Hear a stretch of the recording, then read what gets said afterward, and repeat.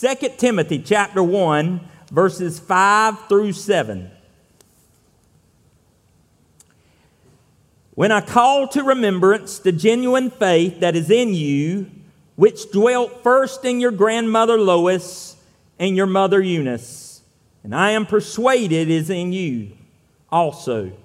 Therefore, I remind you to stir up the gift of God which is in you through the laying on of my hands. For God has not given us the spirit of fear, but of power and of love and of a sound mind. This is the word of God for the people of God. Thanks be to God. Let us pray. Lord, we thank you for your word and for the inspiration of it. And we pray that you will move in our hearts and lives this morning as we hear your word, so that we will be challenged, so that we will be changed, and so that we will never be the same again. In Jesus' name, amen.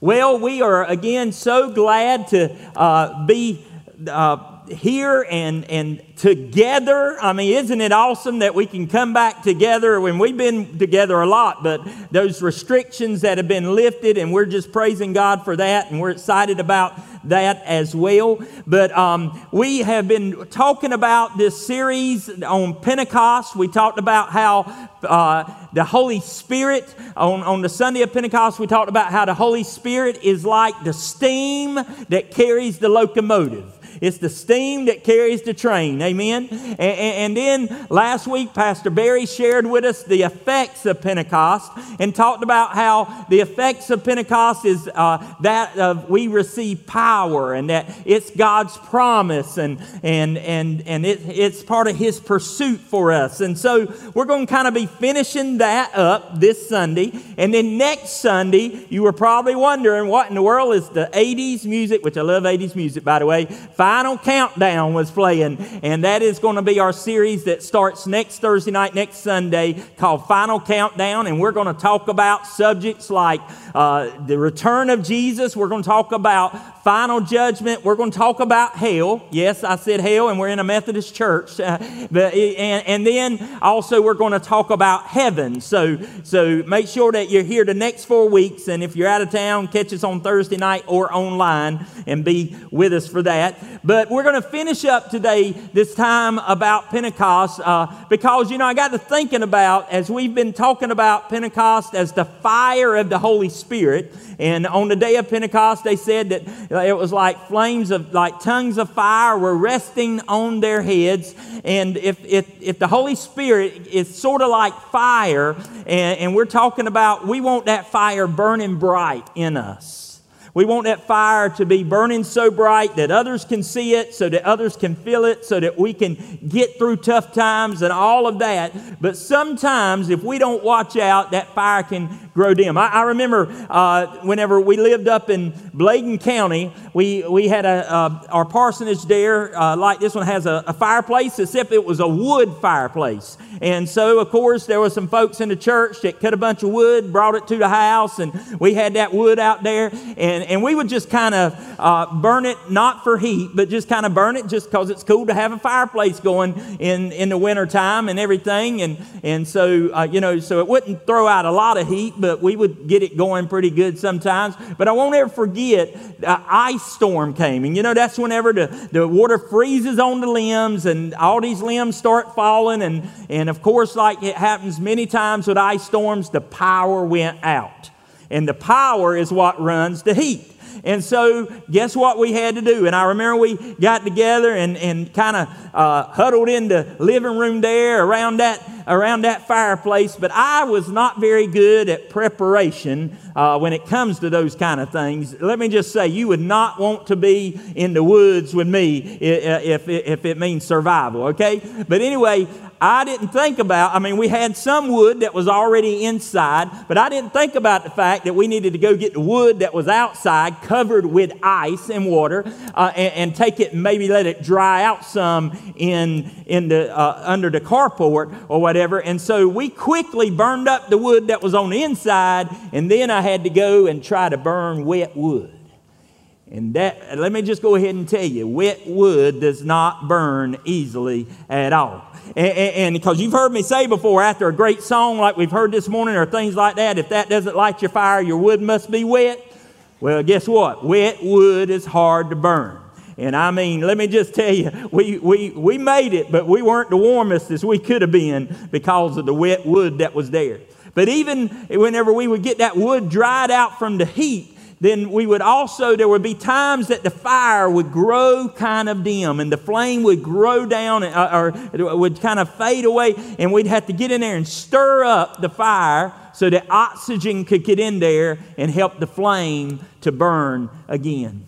And I believe that's how it is with our spiritual lives sometimes. Maybe we find ourselves at a time whenever the fire is burning brightly. Maybe it's after, I know that Pastor Chris took the confirmands to a retreat and just a couple of weeks ago, and he talked about the Spirit burning brightly in them. And I know others that have been on confirmation retreats have talked about how the Spirit burns brightly in there during that time. Or maybe it was that time that you went on an Emmaus walk or a chrysalis flight, or maybe it was that time whenever you went to a revival somewhere, or maybe it was an old-fashioned camp meeting revival, or maybe it was revival here that we had, or maybe it was a worship service on Sunday morning, or maybe it was a mission trip, maybe it was ASP or Guyana Mission or some other mission trip that you went on. Maybe it was to the Holy Land and taking a pilgrimage there. But wherever it was, whether it was in the church or outside of the church,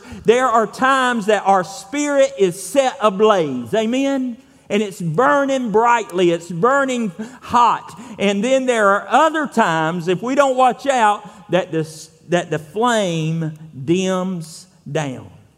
Now don't be so hard on yourself if the flame dims down sometimes, because sometimes it can just, life happens and it can sort of put a damper on our flame. Sometimes, whether it may be that we just get caught up into the mundane, or maybe things didn't turn out like we thought it should or thought it would, or maybe we get upset with God and start trusting in ourselves for things, or maybe it might be some reason that we decide that we're going to chase the American dream instead of chase God's Spirit, and we say, oh Lord, yeah, I'll serve you later, let me just take care of this, or let me just make this money, or let me just get this stuff, and then I'll serve you and I'll make my commitment then. And before we know it, the flame is dwindling down.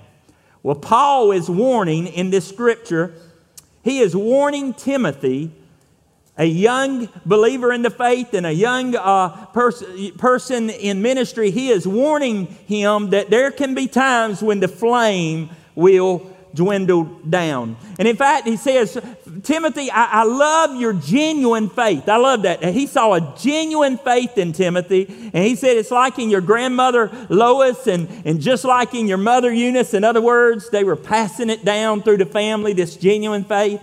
But then he says in verse 6, therefore, I remind you to stir up the gift of God, which is in you through the laying on of my hands. He's saying, stir up this gift. Now, later translators have found earlier manuscripts, and as they see this gift, it is referred to in some ways as some type of flame. In other words, Revised Standard Version says it like this: hence I remind you to rekindle the gift of God that is within you through the laying on of my hands. And then New Living Translation actually says it like this: this is why I remind you to fan into flames the spiritual gift God gave you when I laid my hands on you. In other words, the flame of the Spirit in your life, you and I and all of us need to be continuing to stir up that gift so that the flame continues to burn brightly and greatly in our lives. There's all kinds of things that can and especially graduates. It's going to be really easy as you are graduating from high school, because here's what oftentimes happens. A lot of folks graduate from high school and they think for some reason all of a sudden they graduated from church.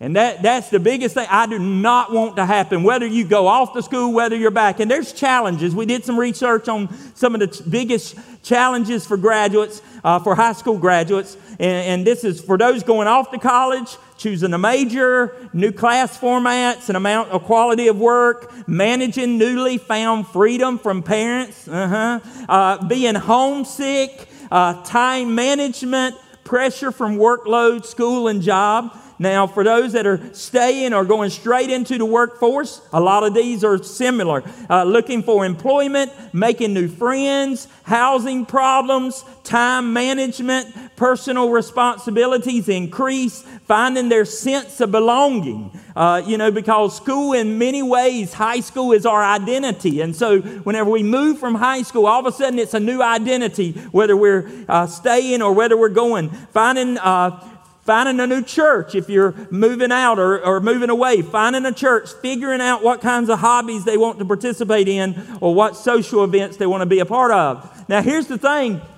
A lot of these are not just for graduates. As I read through those and as I thought about those, all of us find ourselves dealing with that in some way or another. And if we don't watch out, those challenges can dim the flame of God in our life. And Paul writes to Timothy and says, here's why you need to fan the flame. You need to fan the flame of the gift that's in you. Verse 7, for God has not given us a spirit of fear, but of power and of love and of a sound mind. And I don't know anybody here that doesn't want to have those three things. Amen? We want to have the power to live for God. We want to have the love of God. And I don't know anybody that doesn't want to have a sound mind. Amen? And so I want to talk to you for a few minutes this morning about how do we rekindle the flame of God's Spirit in us. How do we rekindle the flame of God's Spirit in us? Number one is this. Make space for quiet time with God every day.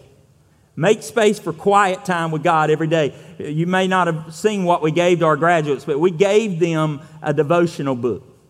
Because let me tell you something, if we want to have spirit and not a spirit of fear, but a spirit of love and power and a sound mind, it starts with spending some time with God every day. Every day. Whether it's a devotional, for all of us it does, whether it's to read in the Bible, to go to the beach and pray for a little while, find a sunny spot outside, or whether it's on your commute to work where you just turn off the radio, turn off the phone, and just spend a few minutes listening to God and talking to God. I mean, folks, can you imagine what would happen if all of us just turned off our phones for 30 minutes a day and spent that time with God instead of spending it with Facebook or with Instagram or with Snapchat or whatever it is that is your preference for Twitter, whatever it is for social media. Can you imagine what would happen in this world if we just took that time and did that? And folks, I'm just going to go ahead and tell you, it's not easy for preachers either. I think some people think that preachers just wake up in the morning and the heavens open up and, and there's the sermon and there's your time. No, it's the opposite of that. It's hard. We have the same distractions that you all have. And so we need to all take that time to spend with God every day. Look, Psalm 46 verse 10 says this, be still and know that I am God. Be still. And you know that word still is not just talking about a lack of motion. It is talking about silence. It means stopping and getting quiet long enough to hear God say what He wants to say to our hearts.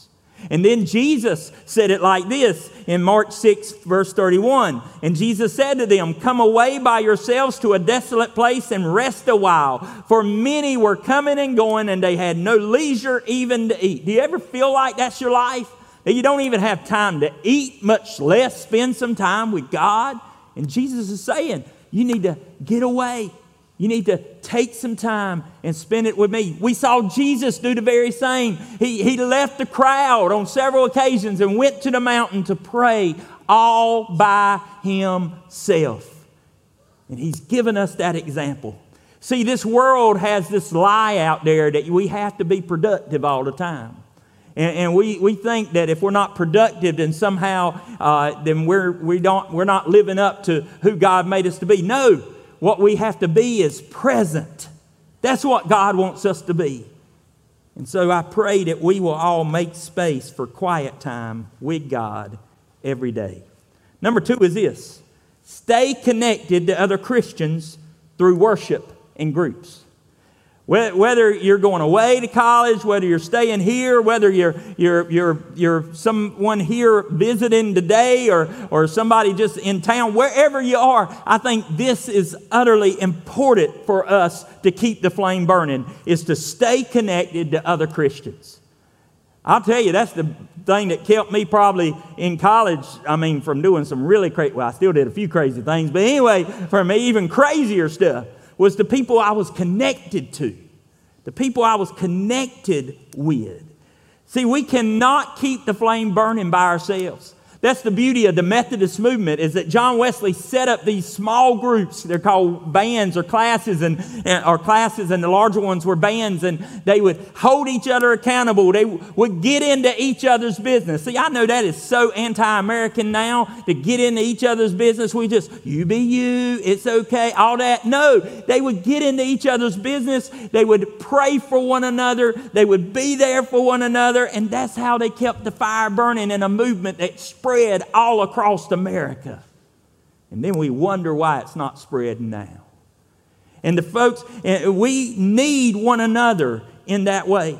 Don't you remember that story of the paralyzed man that Jesus was in the house and there was a crowd around him, and his friends, 4 of his friends, took the man, dug through the top of the house and lowered him down. And I love what the Bible says. It says that when Jesus saw their faith, didn't say when it saw his faith, he was probably being lowered down and saying, what in the world crazy thing are they doing this time? They are lowering me through a roof. And Jesus saw their faith, and the man was healed. We need one another. And then I love that story of Lazarus. That story of Lazarus. You remember Lazarus was Jesus' friend, and he was the brother of Mary and Martha, and Jesus was away, and it takes Jesus 4 days to get back to where Lazarus had died, and he was dead for 4 days, and they're all like, why didn't you get here? You know, if you had only gotten here. And then they still tried to be religious, and they said, oh, I know he'll rise again in the great resurrection and all this, but that's not helping us right now and stuff. And you remember what happened? Now, I'm going to need a volunteer. I need a male volunteer, okay? I need somebody to come play Lazarus. A male volunteer. Anybody? Come on, Chris. We'll get you. All right, so back then, they would prepare a body for the tomb, and they would, just hold on to that right there.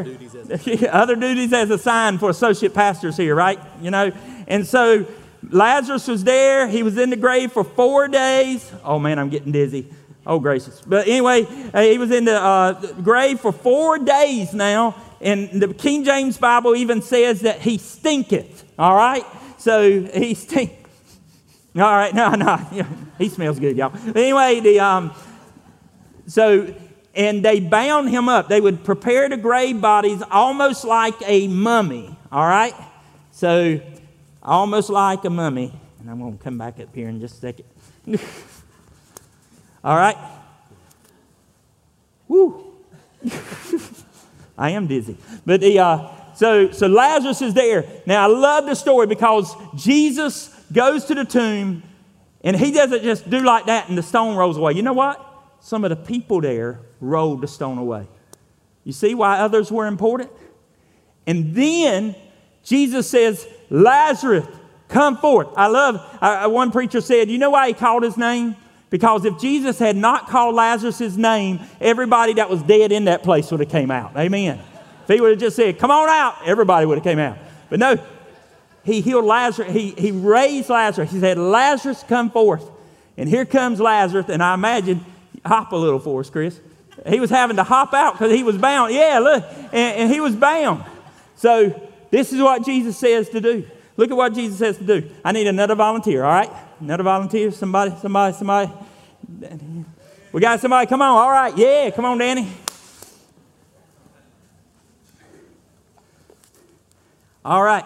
So here's what Jesus says, John 11:44. So you know I'm not making this up, all right?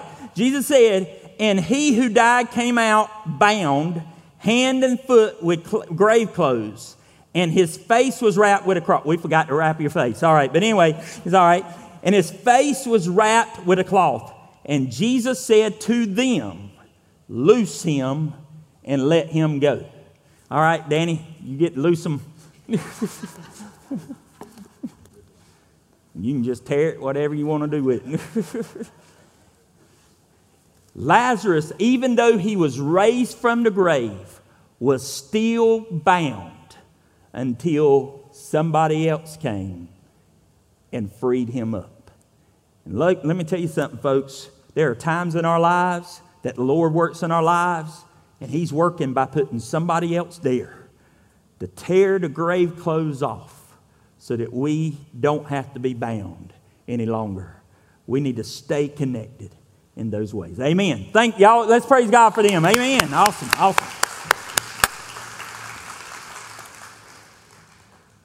So we make sure for quiet time we stay connected to other Christians through worshiping groups. And lastly, we find a place to serve others.